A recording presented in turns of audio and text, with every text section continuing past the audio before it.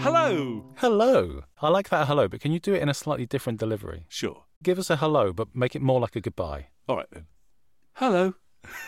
Perfect. Good. It's Factorally. It certainly is. Another exciting episode awaits us. Yes, it certainly does. Hello, Simon Wells. Hello, Bruce Fielding. I will forever now refer to you as Bruce Fielding rather than just Bruce. Will you? I will. How about if I call you Si or S? Do you know what? I'm perfectly happy with Si. Are you? I have many people calling me Si. Do you? I think it doesn't suit your voice, though, so maybe don't. Okay. Okay. All right, Mr. Wells. Good. That's the intros then. And hello to you, our dear, valued listeners. How are you all today? Yes. Have you got together maybe and shared an MPV? Well, indeed. You'd all fit in an MPV, clearly. I think, what are we up to now? 9? Oh, it could be. Might even need a minibus. Wow. That's an exciting moment in a man's life, isn't it? When your podcast listenership could warrant a minibus. I know. Wow. Where would they go?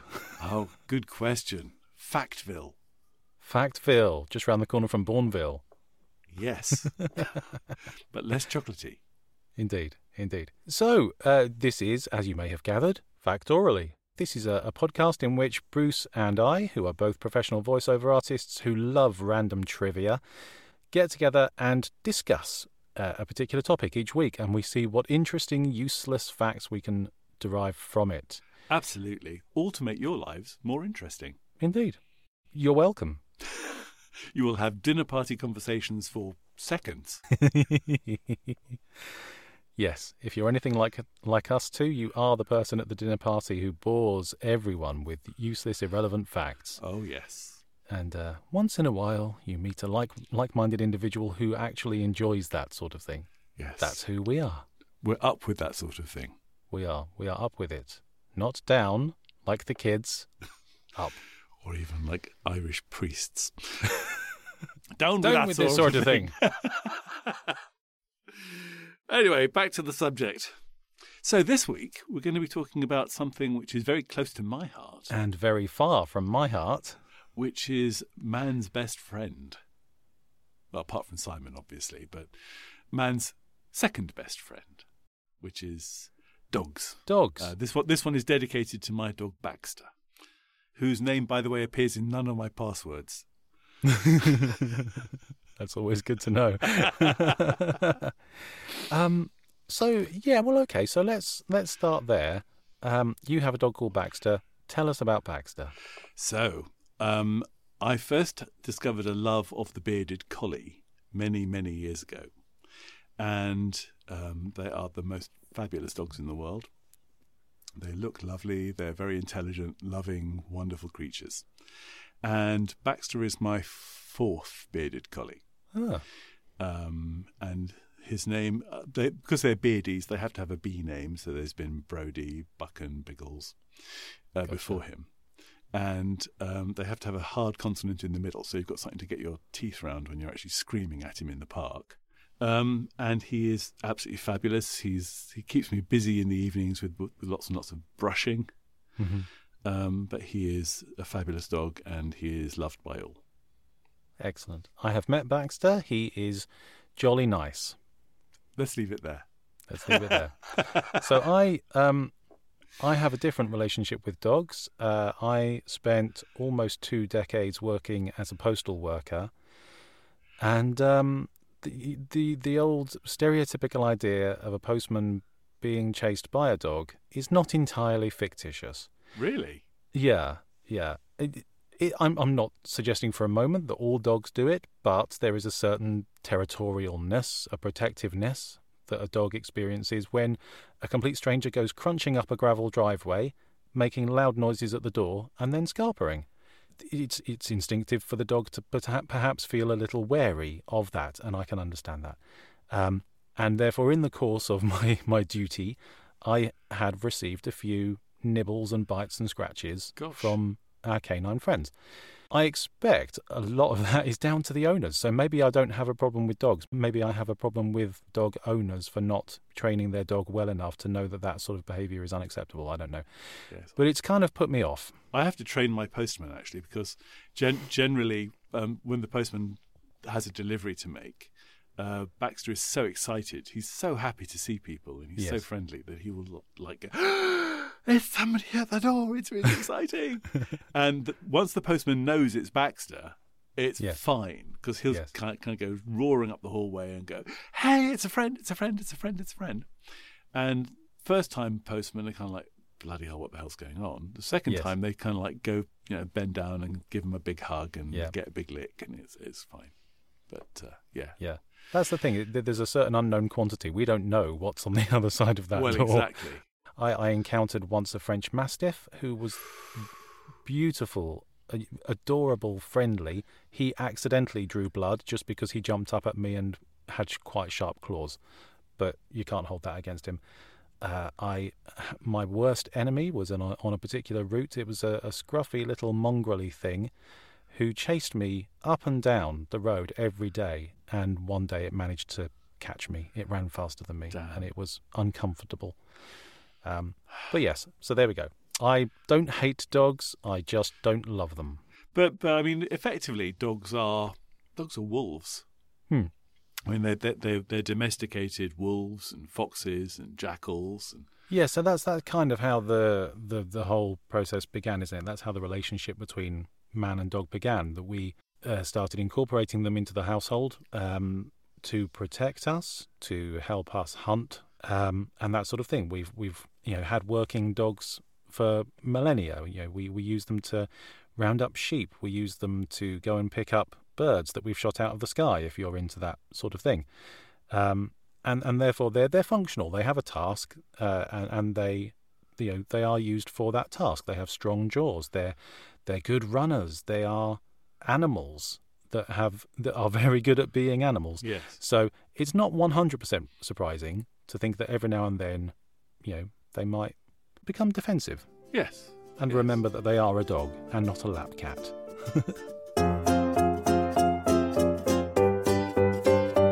It's very odd, isn't it, when you say they're all descended from wolves, and you think of the diverse range of dogs from a Great Dane to a Chihuahua. Yes. How on earth either of those things are related to a wolf is quite surprising. So there are over 360 distinct breeds of dog in the world. Or are there? Oh, you know something I don't know. Well, the thing is, it depends on where in the world you are. Because, for example, the Kennel Club says that there are 222 breeds, whereas the Americans think there are 285 breeds. And originally, there were over 1,000 breeds, but they've kind of come down. Although there are new ones that are being brought on board. Do you know what the most popular dog is? Most popular breed of dog in the world? Well, certainly in the UK. Ooh, is it sort of something like is it like a Labrador or something? It is. Well done. Yes. Get in. Top marks. Retriever Labrador. Right. Absolutely the top one. And most recently, there's 61,000 retrievers. Right. 61,000. 61,000. You think there'd be more? Oh, I was thinking that was quite a lot. Oh, are you? But it's actually the second most popular dog is the French bulldog. These days. Really? It just massively exploded. Right. About 54,000 French bulldogs. It's quite a few, isn't it? So I read that there were an estimated population of 11 million dogs. Yes. In the UK. So proportionally, that 54,000 isn't a lot, but it just shows how many different breeds there must be to make up that. And don't forget, those are pedigree breeds. So explain pedigree breeds. So pedigree breeds means a pure bloodline. So this is when dog A is the same breed as dog B, and they get it together and produce dog C. Whereas there are several names for dogs that don't have parents of the same breed. Liverpool Terrier, I think, is one. Oh, right. Okay. But basically mongrels. Mixed breed dogs, there's an awful lot of them. Technically, most dogs are mongrels because you have to sort of crossbreed to get the desired result, whether you want a flat face or whether you want a flat coat or whether you want a woolly dog. And bred for things like keeping your hands warm. which is quite interesting. Dogs are bred for keeping your hands warm. So what the Chinese used to do is they used to make it sort of like a hand warmer, like a muff thing that you put both hands in, but you put a dog in there as well. Oh, I see. And the warmth of the dog would actually keep your hands warm. That's great. And similarly, very useful sort of medically for things like period pains.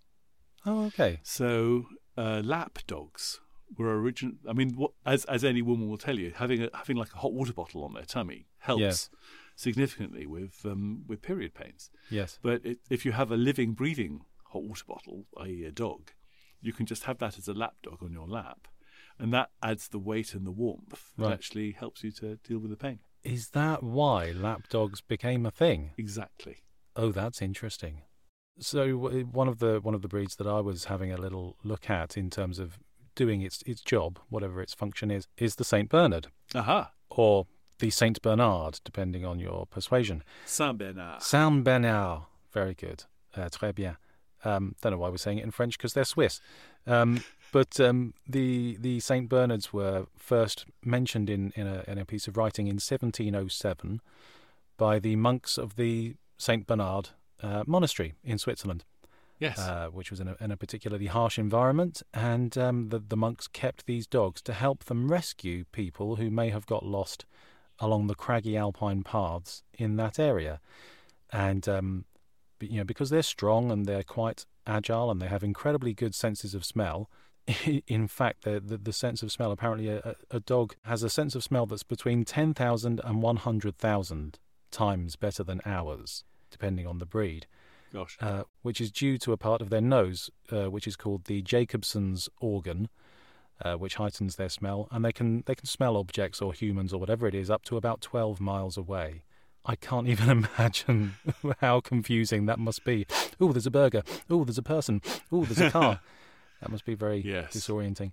But yeah, so these monks had these dogs. They helped them to rescue people. And you know the stereotypical image of a Saint Bernard having a barrel of whiskey or brandy around its neck to revive people that they found who are lost. The monks of Saint Bernard's have said that's a complete falsehood. We don't do that. That's been made up. And it's down to a particular painting made in 1820 by a painter called Edwin Landseer. And he made this lovely-looking painting of a couple of alpine mastiffs rescuing a man in distress with a barrel of whatever it might be around their neck. Oh, fascinating. But it never happened. But this image has sort of taken off, and it's impossible to think of a Saint Bernard without having a barrel around its neck. Well, I've driven the Col Saint Bernard many times, because it's a brilliant driving road. And when you get up to the top of the Col Saint Bernard, there's all the touristy shops and the cafe and the restaurant and stuff. And it's just packed full of little cuddly toys of St. Bernard dogs with little brandy barrels around their necks. And it's all due to this one chap who painted a picture. Isn't that great? There you go.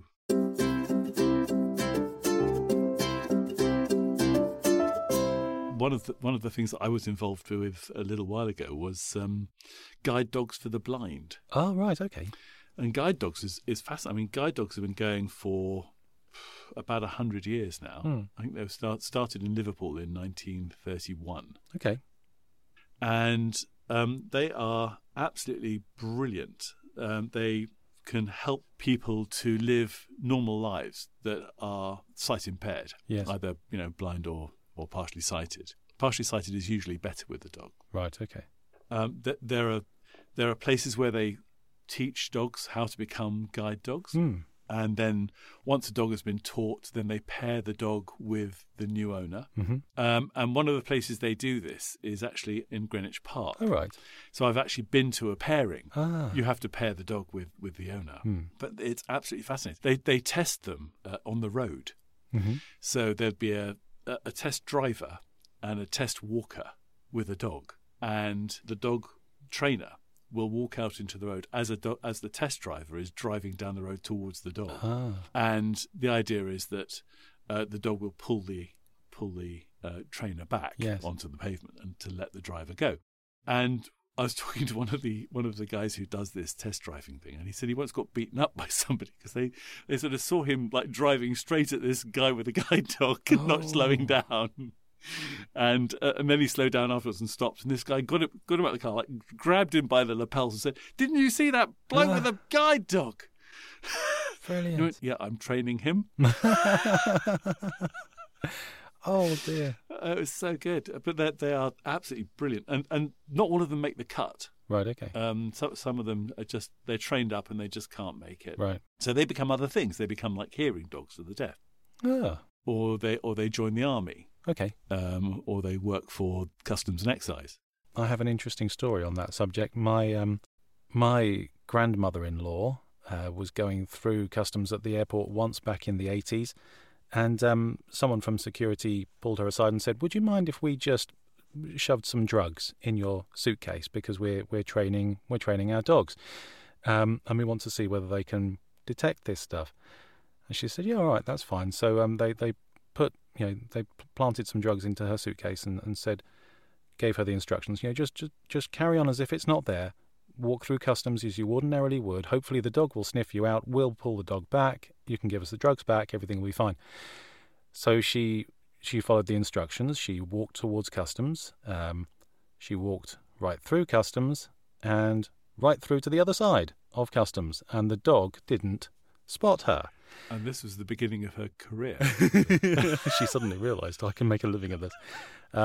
So this poor little old lady was standing there, sort of heading towards the exit of the airport, waiting for the dog. And she sort of looked over her shoulder and said, "Excuse me, do you want your drugs back?" Afraid that she would never actually be accosted. Wow. So clearly that one didn't pass the test. Needed more training. Indeed. So, yes, dogs are very well equipped to do all the things that a dog is meant to do.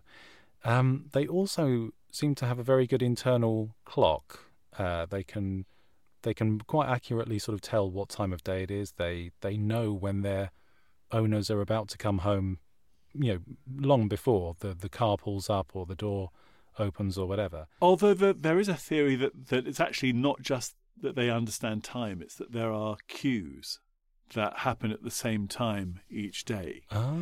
So they go by a cue. For example, if you hear dum de dum de dum de dum dum de dum de dum dum, you know that it's 7 or 7:15 or whatever. Yes, okay. Time it is. So that there are various clues that give them the idea of gives it the appearance that they are good at timekeeping. So that may not actually be true. Interesting. But it may not be true. I'm perfectly happy to be corrected. That's how we learn. Myth busting is another part of facts. Now, the lifespan of a dog, I've never quite understood the concept of dog years. People say about X number of years to a human is like X number of years to a dog. But I believe on average, dogs live for about 10 to 15 years. Is that your personal experience of having owned a few? Sadly, it is, yes. Right. Yeah, I've been lucky in that they've gone for the high end of that. Okay. Sort of like for the 15 years. Okay. But yes, they generally they say that 1 dog year is the equivalent of 7 human years, but it doesn't quite work that way. That's it's a bit like saying if you want to calculate centigrade from Fahrenheit, or you sort of Fahrenheit from centigrade rather, you double it and add 30. Right. And if you double the centigrade and add 30, you get a Fahrenheit, which is kind of true. It's in the ballpark of where you are. Okay. There are websites where you can actually put your dog's age in, and it will actually calculate what your dog's age is in human years. That's useful, isn't it? Not really. But then, I suppose, as humans are now tending to live longer themselves, they may have to adjust that calculation. I suppose so, but then dogs are living longer as well. Are they? And that's not just down to evolution, but it's down to nutrition and medicine as well. Okay. And, so I remember when I was a kid, you basically gave your dog a tin of food. You gave him a tin of Pal or something. Yes. And there were commercials on the TV which featured dogs getting very excited about tins opening. Yeah, yeah. It features highly on the opening sequence of Back to the Future. Well, exactly. And then there's kibble. Mm-hmm. which was brought in, which is an easier, cleaner way of handling dog food, which is basically food-infused biscuits. Yes, okay. There is now a new school of thought called raw feeding, Okay. where you feed raw food to your dog. You feed your dog the kind of food that it would be able to eat in the wild as a wolf or as a fox Right. or a jackal. So this is very much uncooked, untreated meat, fish, whatever, mixed with vegetables and berries and herbs and all sorts of green stuff to offer your dog a very good diet. And I've been feeding my dogs raw for the last many years now. Right. And they seem to thrive on it, and it gives them a nice silky coat and stuff like that. So, but there are vets that will tell you that it's very bad and that you can give yourself all sorts of diseases by handling, which is true. I mean, if you think about it, if you handle raw chicken, Yes. for human consumption, it Yes. could be as bad for you as handling raw chicken for animal consumption. Yes. So you have to be wise about it. You do.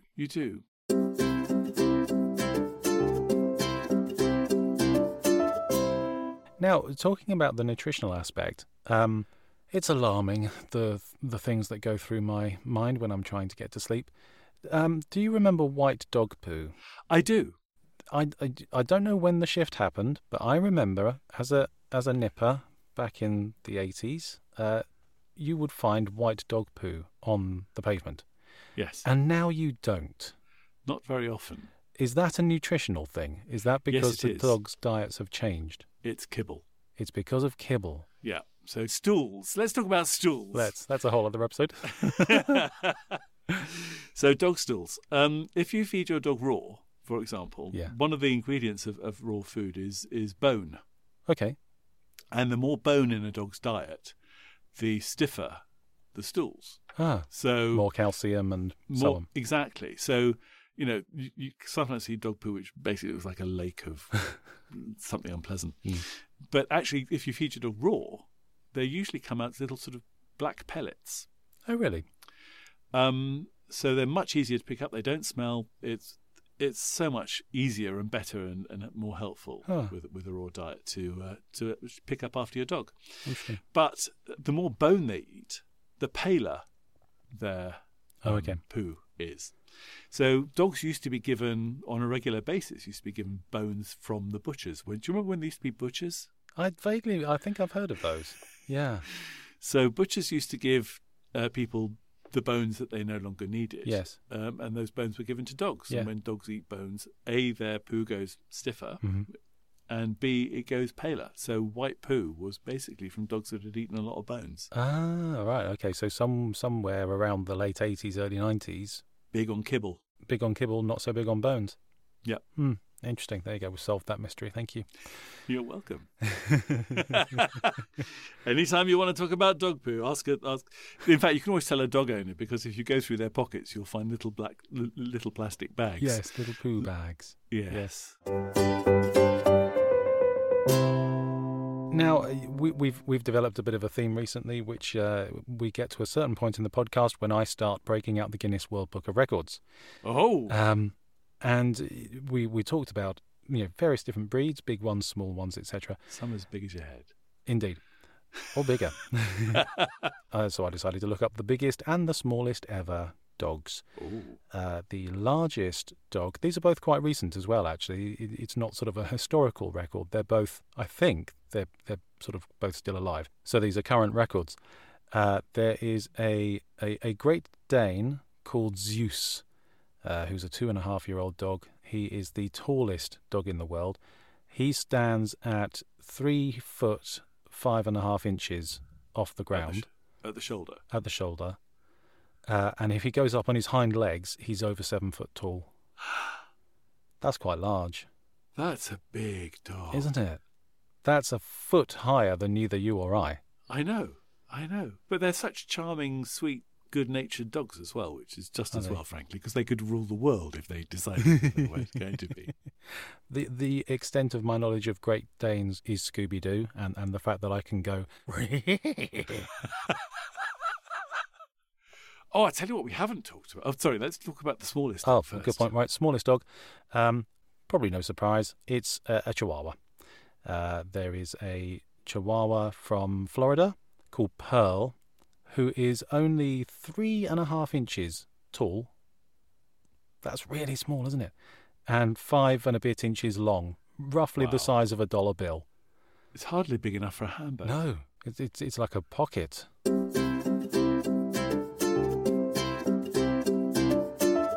So you talked about Scooby-Doo, which brings us to a whole other area of dogs, which is dogs in cartoons and popular culture. Ooh, okay, challenge accepted. When you said it, I kind of laugh. I have a certain sort of laugh which goes... Oh, okay, so that's Muttley from Yep. Wacky Races, isn't it? That's right. Dick Dastardly's dog. Yes, very good. And then there was, I guess, Superman's dog. Superman's dog. He had a dog called Krypto. Did he? Not after the currency, after Krypton. Oh, okay, right, yes. A dog that wore a cape, which is a very strange thing to see. I don't remember Superman having a dog, but fair enough. Yes, so he did. Do you remember the Jetsons? I do remember. Did they have a dog? They had a dog called Astro. Aha! Spoke an awful lot like Scooby, actually.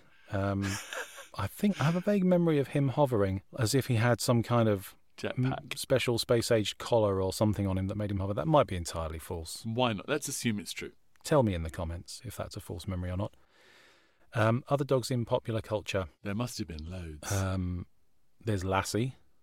Yes, of course. Who was some kind of collie. What's that, Simon? They're down the well. Do you remember The Littlest Hobo?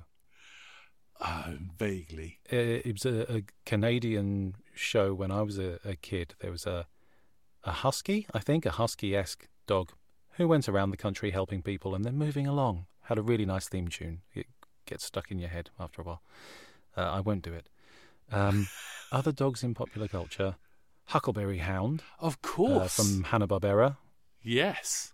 Do you know Hanna-Barbera? Interesting, stupid fact about Hanna-Barbera. Go on. Is that all of their animated, or most of their animated characters, regardless of whether they were human or animals, always wore a little collar. If you remember, if you think about them, they're wearing a collar and a small tie. Yeah, often. That's right. Yeah, whether they're wearing clothes or not, they had a collar and a tie. And the reason for that is that you could animate the head separately to the rest of the body. But it's really hard to do that unless you've got some kind of physical way of disjointing the head from the body. And a collar and tie is a very easy way of doing that. Yes, that's fantastic. I love that. Oh, Goofy, of course. Oh, perfect. Oh, now, okay, come on. Explain this to me. Goofy is an upright humanoid dog who talks. Yes. Pluto is a dog that acts like a dog. Every now and then you'd see Goofy and Pluto going for a walk. That makes no sense to me. Did Pluto forget to evolve? What happened there? That's very odd, isn't it? It never really occurred to me. Yes, you're absolutely right. Very odd. Snoopy.